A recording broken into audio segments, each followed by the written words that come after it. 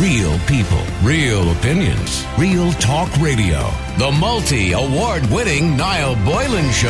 Classic hits. There have been calls for a 6-month levy on housing sites that lay vacant for more than 6 months. The Business Post reported in January that hundreds of luxury apartments lie vacant at 2 prominent Dublin rental blocks. Labour spokesperson Rebecca Moynihan described this as a scandal while thousands of families have no proper home. She said a levy on empty housing is urgently needed. There is already a vacant site levy in place, and an independent report presented to the government in 2018 did not recommend bringing in a vacant property tax at the time, and a vacant property tax exists in many jurisdictions, by the way. And it's recently been introduced in Vancouver, for example, which, like Dublin and other parts of Ireland, is experiencing major housing crisis and spiralling accommodation prices. Although I think that's going to change after COVID, because you're going to see a lot of office blocks now are going to have to be rezoned as residential because they won't be getting used anymore. But Peter Dooley, who is the co-founder, has been on the air with us a few times, the co-founder of the Dublin Renters Union, has taken to social media to highlight the need for this, tweeting, "Dublin's own shameful tent city is growing every day along the Grand Canal in an area with hundreds of vacant homes owned by investors, vultures, speculators, and not even a hint of a vacant home tax now." Hashtag. He says, "I'm up for this discussion anytime. Are you listening, politicians stroke media?" I am listening to you, Peter. How are you? Well, no, listen, thanks very much for having me on. No problem. I know we have a bit of a love-hate relationship. I see a picture of you there this morning. Vacant home tax now. And a hashtag there underneath it as well. And you can go to Peter's Twitter account, by the way, Peter Dooley Dub. Peter, tell us exactly what the issue is. Okay, we all know, and I'm not going to completely disagree with you, that if somebody is just going to leave something sitting idle for years on end, you know, there should be some sort of tax on it or an incentive to stop them from doing that. I kind of agree with you. But the idea that you're demanding, for example, that a home that you're standing outside that hasn't been rented out because it's on Airbnb and owned by somebody who's quite wealthy, you know, on Burlington Road, that you should believe that they should have or some obligation to rent it out. Their argument is, it's mine, I can do what I want with it. Well, the issue is, in the census in 2016, it showed in Dublin we had 35,000 vacant homes. Nationally, about over 180,000 vacant homes. These are excluding holiday homes were vacant. We've seen the rents increasing exponentially over the last 10 years with the lack of supply. And then at the same time, we've seen an explosion of build-to-rents in the past number of years that are leaving homes empty to artificially keep the property prices at high levels. Property prices increased by 7.4% last year in Ireland.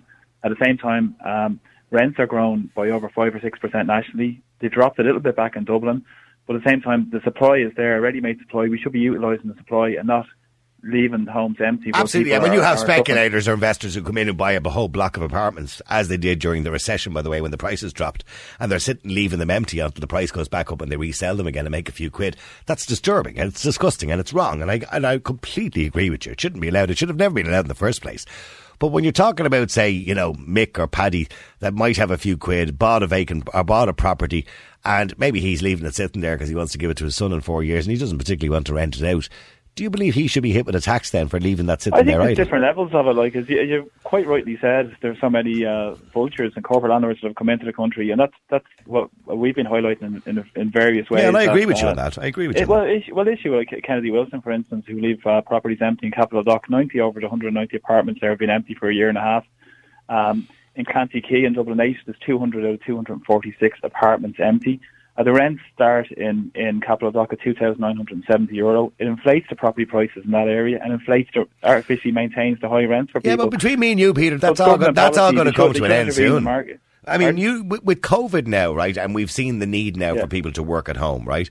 And I'm imagining probably 20 to 30% of people who are currently working at home are going to continue to work from home after COVID because it may suit people to do that, and the government are bringing in legislation to allow that to happen.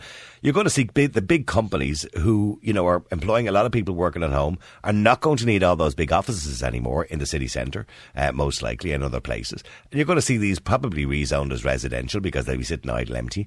And I think that's going to have a huge knock-on effect on the value of these properties and the rental prices in Dublin in particular. Yeah, well, I think that's great news because it's very welcome, because that shows the sort of developer-led policies which has essentially destroyed a lot of Dublin, inner city Dublin in particular, where it's driven people out, low and middle income earners, out of those homes and communities, and built these massive commercial spaces instead of building proper homes and communities. Especially now, if you're walking around the city today, we'd love to see, people being out and about, especially in times of COVID with the restrictions in place and stuff.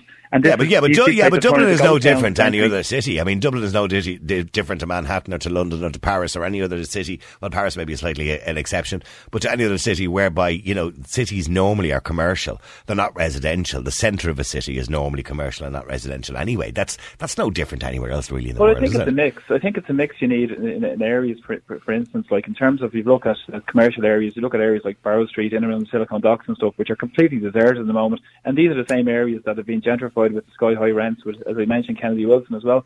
So again, it's policy-led by the government, and we need to force them to actually start providing proper communities for people, because people need to be, from the climate point of view, from any sort of social point of view, people need to be near, proper amenities and facilities.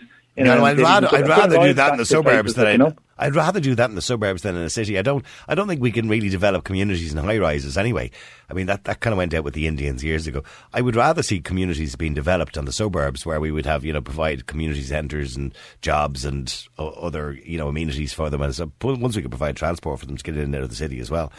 No, I agree, but I think it's very important to have a great cultural heart of the city and to have a broad mix of people in the city, and it's vital to have a planning process that's community-led, really, and that's important to look at going forward as well from this, because, for so long, as I said, developer-led policies, we've seen the failure of the market regarding, for instance, I mentioned the vacant home tax, but other issues around people commuting long distances to work in communities. And what about bedroom taxes? I mean, in the UK they brought in a bedroom tax, and I know this might not be something that you're thinking about. We've a lot of houses in this city. I don't know if you could do it to private houses, but certainly with council housing, where you have two people living in a 4-bedroom house. And we need to get them people out of those houses and into smaller dwellings, and people and families who need those larger homes into those larger homes. There's a lot of that needs to be all adjusted as well, and a tax on that, as they did in the UK with what they call the bedroom tax. I don't know about a tax on it, but I think around council housing, my position is clear. We're opposed to sell off of council housing. Like, council housing should be for the public good, and I think it's very important to have to keep it. You're quite right. And there should be a cycle on that, by the way. It should be used. It should be used. I mean, I've always been of the opinion, and maybe you disagree with me, that a council house should never be for life, unless of course you need it for life. But I mean, if you better yourself and do well, and I've seen people, or your family grows up and they're all working and bringing in an income, I mean, it's time for you to move on and then provide that house to somebody else who needs it more than you do. So, because you could then move into private housing because you can probably well afford it. In a lot of European countries, Vienna, for instance, like public housing, the model that we've been advocating, like, is public housing open to people of all income levels, and this is what the system you have to move in, where you have lifetime security. So, for instance, if you have a grown family, and I agree, you move into probably a bigger apartment, and if you don't need a 4-bedroom or 3-bedroom council houses, which are very few of anyway, obviously if it's too big for your needs, fine. Obviously move into somewhere that's most suitable, and I agree with that point of view. But I think as regards the wider perspective, we were looking at, obviously, in terms of the vacant home tax, to be an important measure to bring in now, because obviously, as I said, and which I've been tweeting about, is the inhumanity of seeing people sleeping. Okay, and I want to guess that. Okay, let me guess that. Okay, you can guess your tweet. Okay, and because I just got a text in, says, should the next thing they'll want, and I'm just reading this verbatim, by the way, the next thing they will want is that you will have to take a homeless junkie into your spare room. Now, you said in your tweet, Dublin's own shameful tent city is growing every day along Grand Canal Quay, and I know that the council were there removing tents there a while ago. But the idea that you could, say, take an apartment that's not being used off a speculator, vulture, or somebody who happens to have a few spare apartments that lie empty, and put somebody in who's sitting in a tent in the middle of Grand Canal Quay, who may have their own set of problems. And Peter, I say that respectfully to many people who do have their own set of problems. I mean, that's ludicrous. You can't do that. There has to be a pathway to that. I appreciate your point of view, but I think it's wraparound services. Absolutely, nobody's saying that, like, a lot of people on the streets don't have complex issues, and a lot of complex issues are obviously formed because of homelessness, because of being evicted in the mains. I know a lot of people who are sleeping on the canal tonight who were evicted from the private rented market, and obviously, the stress of actually having no security in your home and forcing you into that position is very tough for any person. But the problem is, a lot of people are profiting from homelessness, and that's a serious issue. There's a lot of NGOs out there who are making huge amounts of money from homelessness. It's an industry now, hasn't it? The home we were at in Dublin 4, for instance, like, Tent City essentially is grown in around that community as well, where people feel safe to be out in the streets rather than go into a lot of hostels. But that's in an area where there is a lot of vacant properties, and there is a lot of speculators and investors, as I alluded to yesterday, developers' home, which are lying empty while Yeah, but if let's say Niall Boylan, It's quite simple. Like it shouldn't be as complex. I don't think okay, but let me give you an example, Peter. Let's say Niall Boylan has an extra house, and let's say I'm doing pretty well, and I buy myself a property. I don't, by the way, just sadly. But let's say I buy myself an extra property, and I have a property sitting in the city centre with 3 bedrooms in it, and I'm hanging on to it because maybe my daughter might want it in a few years, and I'm not really bothered, to be honest with you, with the taxes and everything. It's not bothered with renting it out. Should I have to pay a tax on that then? Yeah, well, I think the issue you look at is that there should be a right to the common good in our society. For essentially, if there's a massive homeless crisis, should I have to give it to somebody and put somebody into it? I think there should be a tax on it. I think there should be a tax on it if the home is kept deliberately vacant while there's a housing crisis. But I'm already paying tax by the very nature of the fact that I've paid tax on the money that I earned to purchase it in the first place. I've already paid tax. Why do I pay more tax? Well, it's a social good. I think if there's homes lying empty, for instance. But I don't have a legal obligation to the social good. I mean, don't get me wrong. I agree with you when it comes to the mass investors who are investing in whole blocks, and leaving them sitting idle. I understand the point you're making in relation to that. I'm glad to hear that. I know, that's fine. Okay, but we're talking about, Niall Boylan or somebody who might have 1 or 2 extra properties, because they've worked hard, they've paid tax on their money, and now they bought these properties or invested in these properties as a little nest egg. And you're saying to me, well, I should be forced to rent them out, or I should be forced to allow somebody to live in them. What about the people who are paying 70% of their income on rent at the moment to try and get somewhere to live? Do you think that's... but that's not Niall Boylan's problem. Do you know what I mean? But do you think that... Well, it's the society we're living in, Niall, isn't it? Like, I understand the point you make. We all have an obligation and duty, yeah. At the moment, everybody's going through an awful lot of stress, obviously, with the lockdowns that's going on, and it's disproportionately impacting low and middle income earners a lot. And so there's a big divide. The divide between the rich and the poor is getting worse. Yeah, I know. Well, absolutely, and that hasn't been discussed in a balanced way in the media as well. But I think it's important that going forward from this, we need to think about what sort of society we're creating. Where society, like housing, is a public health issue without a doubt. So I think it's a priority should be to provide a home for people. And if a home is being left vacant in an area where people need it, it obviously should be utilised for the common good, essentially. But that's like saying I have a car in the garden and my neighbour has... Yeah, but my neighbour hasn't got a car and I have a spare car in the garden that he should be allowed to use my spare car. Do you know what I mean? Do you understand what I'm saying? Well, I don't think that's the same argument. I think a home is a basic right for somebody. Whatever about somebody having a couple of sets of golf clubs or something, that's not about trying to share your set of golf clubs with somebody else. I mean, do your parents own their own home? Or do you own your own? Well, where I came from, I don't. But where I came from, my parents, on a personal level, was a council house. Okay. And again, it was bought again through a tenant purchase scheme because they wanted obviously security over time. They got that's the situation they were put into. And do you own your own home? No, I don't. No. You're renting out at the moment, are you? Yeah, I'm in the same position. So. Okay, I know it's a tough position. My own son is renting, and it's like money down the drain. I get that. You know what I mean? And hopefully he's trying to save for a mortgage, etc., etc. But on that note, Noel, it is. And I do respect, and it's great to get the conversation going around the vacant home tax and stuff. And it's vitally important to utilise the supply that's there. I think there's a massive supply that's there, and we should be looking at ways to utilise it, and for instance, tax it, the bigger... Okay, well, answer this text. What Peter is talking about is basically taking from the middle class and giving to those who haven't got their act together. No, who haven't... not at all. Not at all. That's totally... That's a wrong argument. He said you're taking from the middle class and giving it to those who haven't got their act together.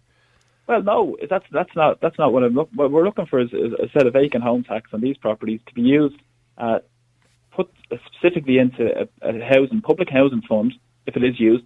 And for instance, I'll give you an example. Barcelona wrote, for instance, vulture landlords. They wrote to owners of 104 vulture landlords and said if they weren't rented out within a month, they would purchase them at half the market price and use as public housing. And the public housing model that we're advocating, we're not advocating for the current social housing model. We're advocating for public housing open to all income levels because that's a sustainable solution. Well, when you say all income levels, so why would you be providing public housing to somebody who's earning $100,000 a year? For everybody, yeah, I think so. Well, but why, Peter? Why? If that's the case, why would people bother their whole actually earning money?